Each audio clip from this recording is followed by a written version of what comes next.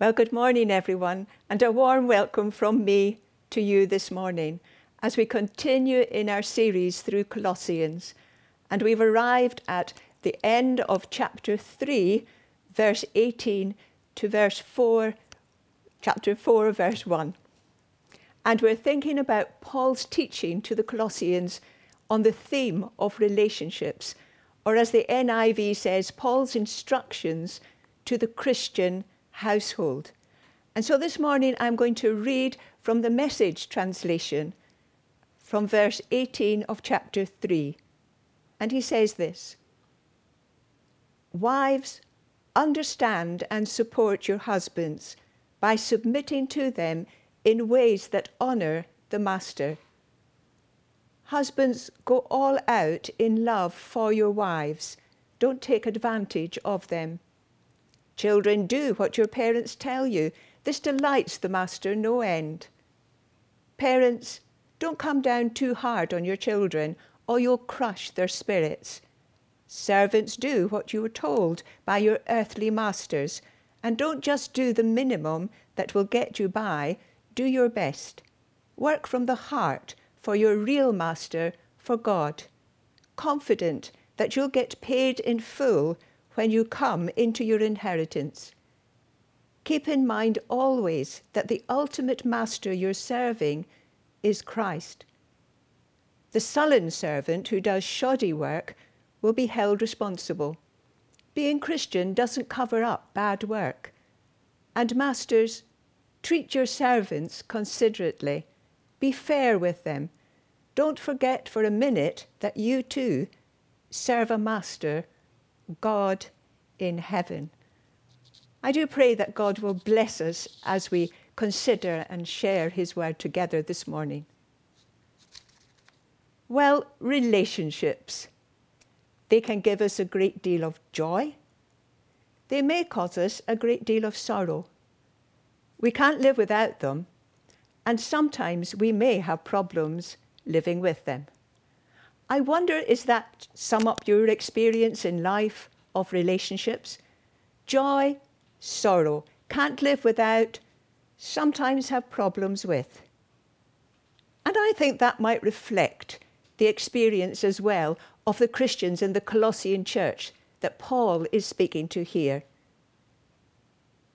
The Bible is actually absolutely full of the detail and the drama of human relationships that is part and parcel of the outworking of God's story involving humanity. From the very beginning, our relational God, Father, Son, and Holy Spirit, relationally one in creating human beings, set the wheel of relationships in motion. And Paul, in teaching the Colossians, has been reminding them that all things were created through Jesus and for Jesus. A beautiful world within which human life and relationships could develop, grow, and flourish. We know that relationships are very much about us connecting and interacting as people, and they affect every aspect of life. As the saying goes, no man or no person is an island. We are wired to be relational and social beings. And God's loving, impersonal interaction was there from the very beginning, first with Adam, then with Adam and Eve. The pioneers of marriage and of family life. And importantly, as a couple, they were relationally connected and at one with God. But we soon see, however, that disconnection taking place, don't we? As they chose to disobey God and separated their lives away from him. And then as humanity increased in number, so it seemed did the complexities, the sinful complexities of life, as humanity began living outside of a relationship with God, their Creator. We have been looking at how Paul has been highlighting to the Colossians that although humanity abandoned God, God has never abandoned humanity. God's purpose and his plan is that we should live in a loving, trusting relationship with him and with each other. Look at the difference, says Paul, that Jesus now makes to your life. Look at who he is and what he has done for you.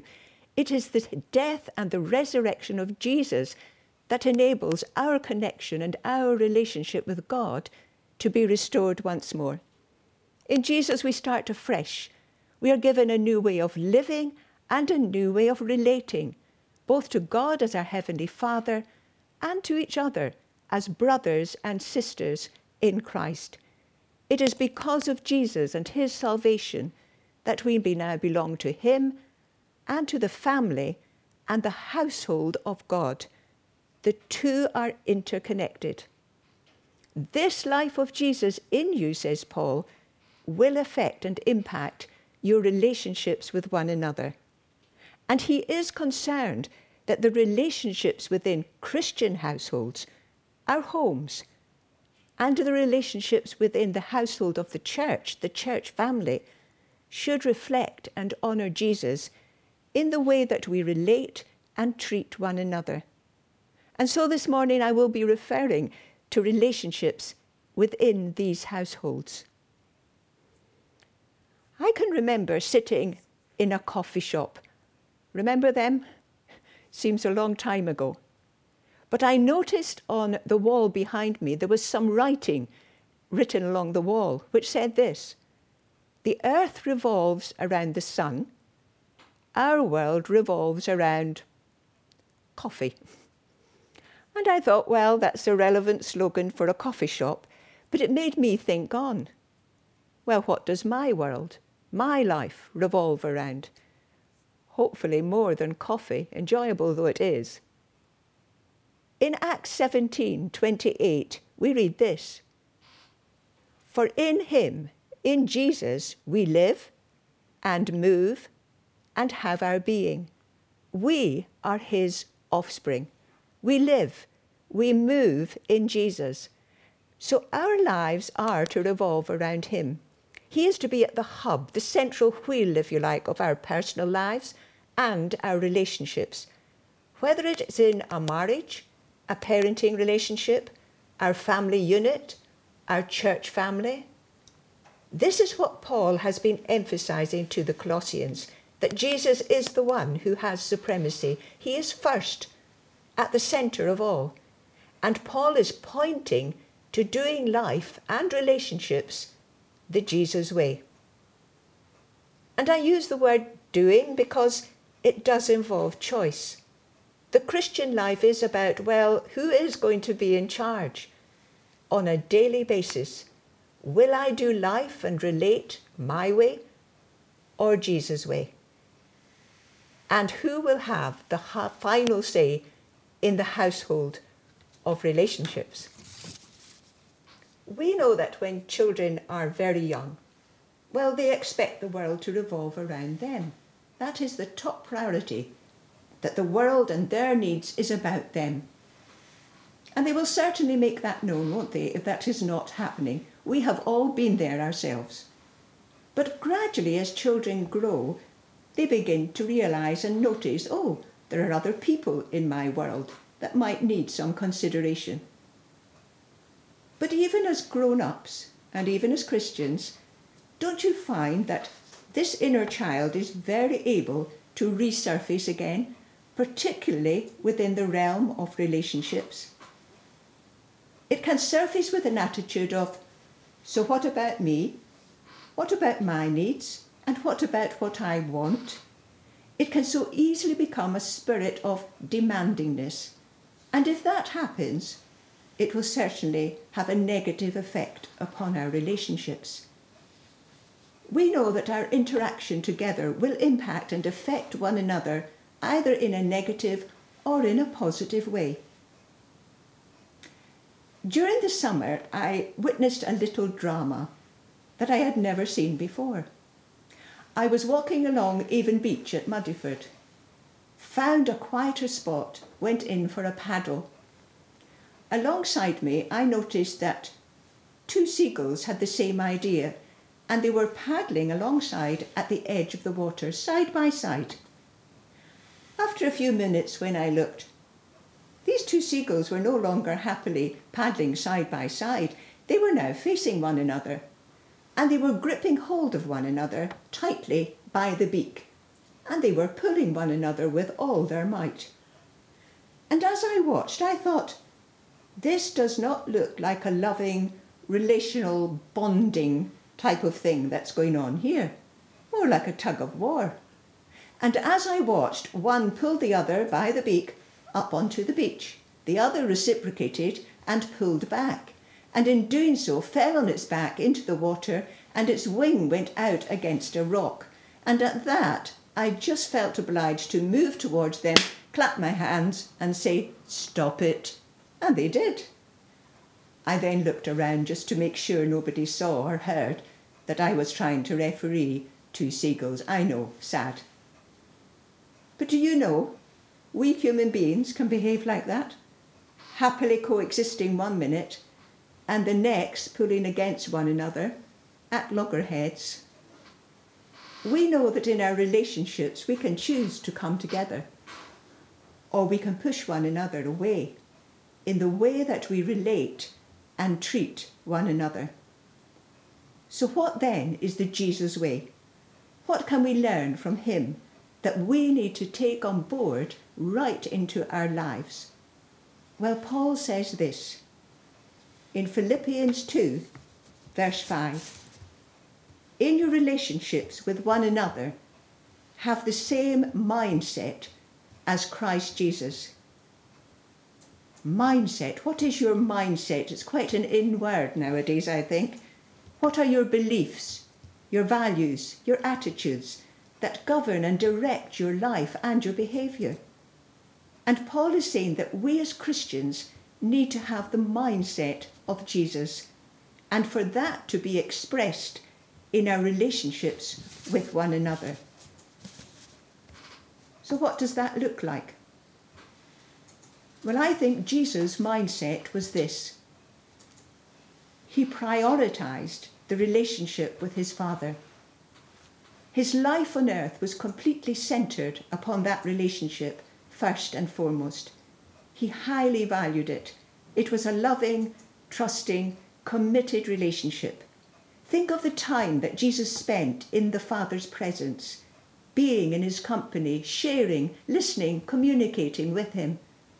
And these are all important traits in building and strengthening any relationship. Jesus consulted his Father. He cooperated with his Father. He submitted to and followed his counsel. And it was out of that relationship that resourced and served Jesus himself and his relationships with other people. He put the interests of honouring and serving the Father first. That was his mindset. And out of that, he lovingly served the interests of others. Of course, this raises a very important question for me and for you. Do we have that mindset of highly valuing our relationship with God in Jesus?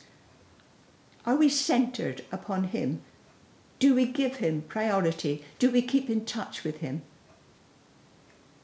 Do you know, in Jesus we have the most precious relational gift we will ever be given. No other relationship will meet and fulfill our deepest needs. As highly valued and precious a marriage relationship is, as is a parenting relationship, our family, our church family, etc., none will meet our deepest needs as a loving relationship with Jesus.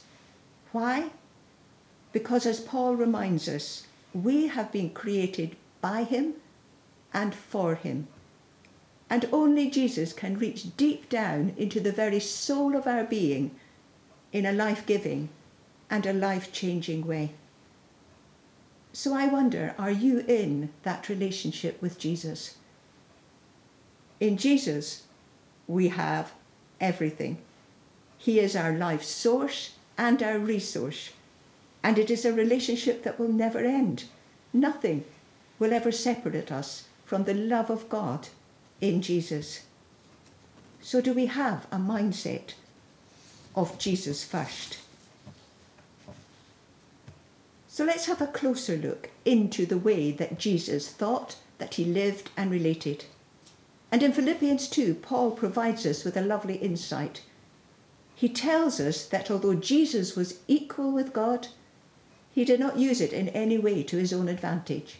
In other words, Jesus, in his relationship with his Father, never took advantage of the power he did have within that relationship. There was no sense of competition, nor did he compete or use his power to take advantage in his relationships with people.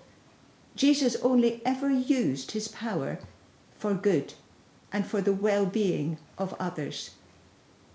So if we place that into a relational setting for us, that would mean that we don't seek to compete in a relationship with another.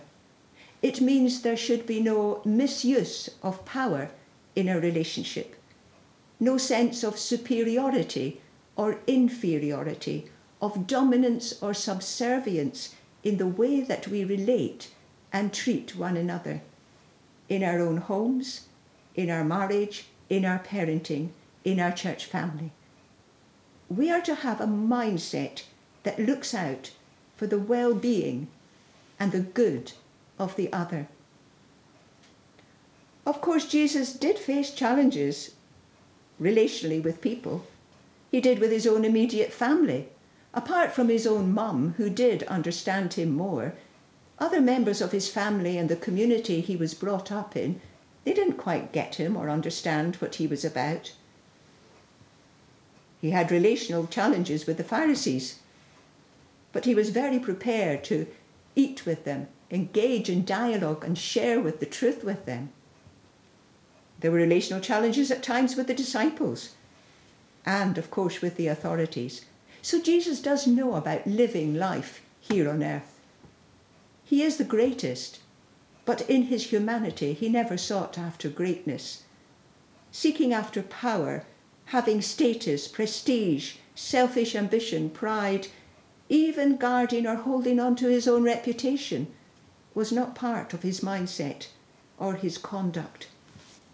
Instead, and this is what we need to take hold of, instead we see a mindset full of love.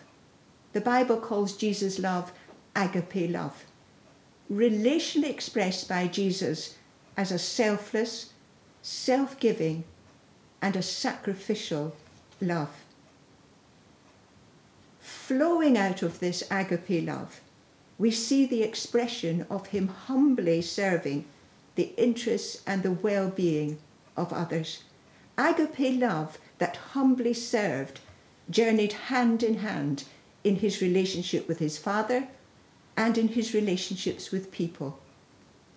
This agape love is the kind of relational love that Jesus was referring to when he gave us the commandment, love one another as I have loved you. This love of Jesus filling our lives.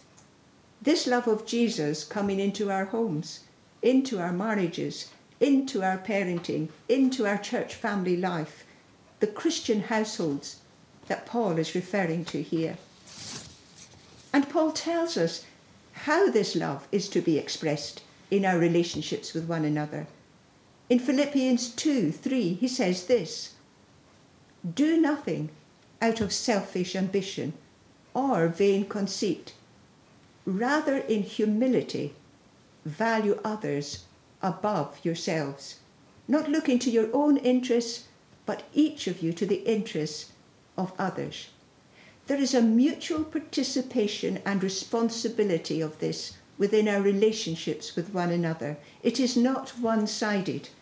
There is a process of giving and receiving in how we value and how we look out for one another. A sense of mutually blessing one another, if you like, in Christ. I came across a definition of humility that I had not heard of before by John Piper. He said this, "Humility is the opposite of a sense of entitlement." It needs thinking about. But if we take that definition of humility into a relational setting, it means that we should not insist or we cannot insist that we have our own way, or that we have a right over the other person. Challenging. And remember, Jesus was quick to point this out to his disciples when they were having a set to about who should have the prominent place at the table. And then when Jesus knelt before each one of them and humbly washed their dirty feet, lovingly submitting and serving and giving them preference over and above his own needs. And when you stop and think about that, it is such a complete contrast to having a spirit of demandingness. What about me? What about what I need? What about what I want, that I referred to earlier? Such a contrast. In Ephesians 4 verse 2 it says, "Be completely humble and patient, bearing with one another in love." It's such an important inclusion here of bearing one another in love, isn't it? Because it touches on the reality that, of course, there will be times we have to do just that. The occasions when our personality mix will cause annoyance or friction. But often I think that can be the God-given opportunity for some godly sandpaper to smooth over our rough edges, to bring change in us and within that relationship. And then the occasion perhaps when the relational wires of communication become crossed or entangled by misunderstanding, misinterpreting or making assumptions. There are such wise words in James 1:19. Be quick to listen, slow to speak, and slow to become angry. There was a husband who went to see his pastor once. "Pastor," he said, "I just need some advice. I'm having a bit of difficulty understanding my wife." So the pastor thought for a minute or two and said, "I think that you should go home, make every effort to really listen to what she is saying." "Okay," said the husband, "I'll give that a go." And off he went. A week later, back he comes. "Pastor, I've really tried what you suggested, but I'm still having a bit of difficulty. Any more suggestions?" The pastor thought for a minute. "This time I want you to go home, really concentrate and make every effort on what she is saying between the lines." I should say that could have been a wife coming to the pastor, but it just highlights the importance of listening well and developing good communication in our relationships with one another. Really listening in order to gain an understanding of each other. And then when the relational wiring does get messy or broken, what does Paul tell us in Colossians? Forgive. Out of the abundance of the grace that Jesus gives us, we are to engage in forgiveness and in reconciliation when we need to do that. It is all about relating and treating one another in the way that Jesus graciously loves and treats us. That sums up, in a way, relationships made simple. And we can only do it with all the help that we need to receive in our lives from Jesus. Putting our relationship with him first and foremost and keeping him at the centre. Having and expressing the mindset of Jesus. Agape love that humbly serves the interests and the well-being of the other. And actually, there is no one who sums this up better than Jesus himself. He has given us a beautiful relational picture of the Christian household in John chapter 15. And he says, "I am the vine. You are the branches." Each one of us personally grafted into and relationally connected into the life and the person of Jesus himself. It is our place of belonging. And you will notice that the vine is absolutely central to each branch and to all of the branches that are joined into and placed in the vine. And what does Jesus tell us? Remain in him, abide in him. And the life of the vine, the life of Jesus, is to flow in us and through us, so that we together display the beauty and the attractiveness of his love in and through our relationships with one another, in our homes, in our church family, right out into the community, so that the world will see that we are his disciples by the love that we have for one another. And finally, Paul in Colossians 3 reminds us that we are not serving ourselves. We are living, we are loving, we are serving Jesus and honouring him right throughout our relationships. So as we think about this, I wonder, in these extraordinary days that we are living in, perhaps we have come to value more than ever before, I know I have, how important the gift of relationships that we have been given. The gift of the relationship we have with Jesus, and the gift of relationships we have been given in our family, church family, and beyond. And how we need to cherish and keep cherishing and looking after them. And this morning God might be speaking to you in many different ways. He might be speaking about your relationship with him, with someone in your immediate family, with relationships within the church family.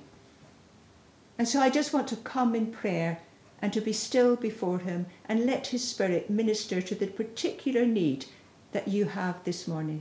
Shall we pray?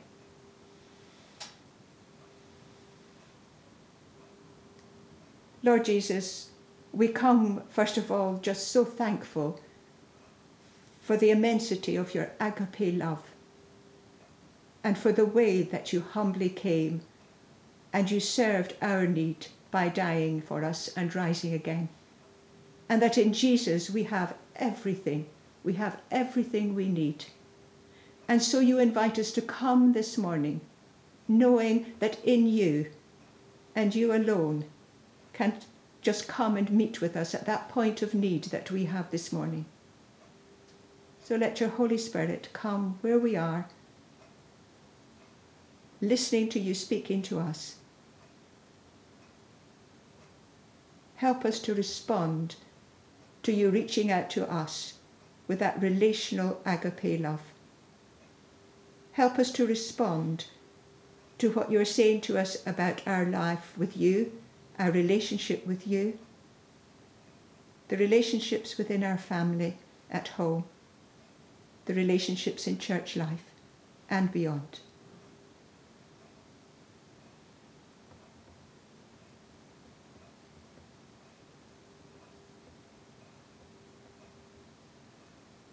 May we have the mindset of Jesus, Lord. Fill us more with you.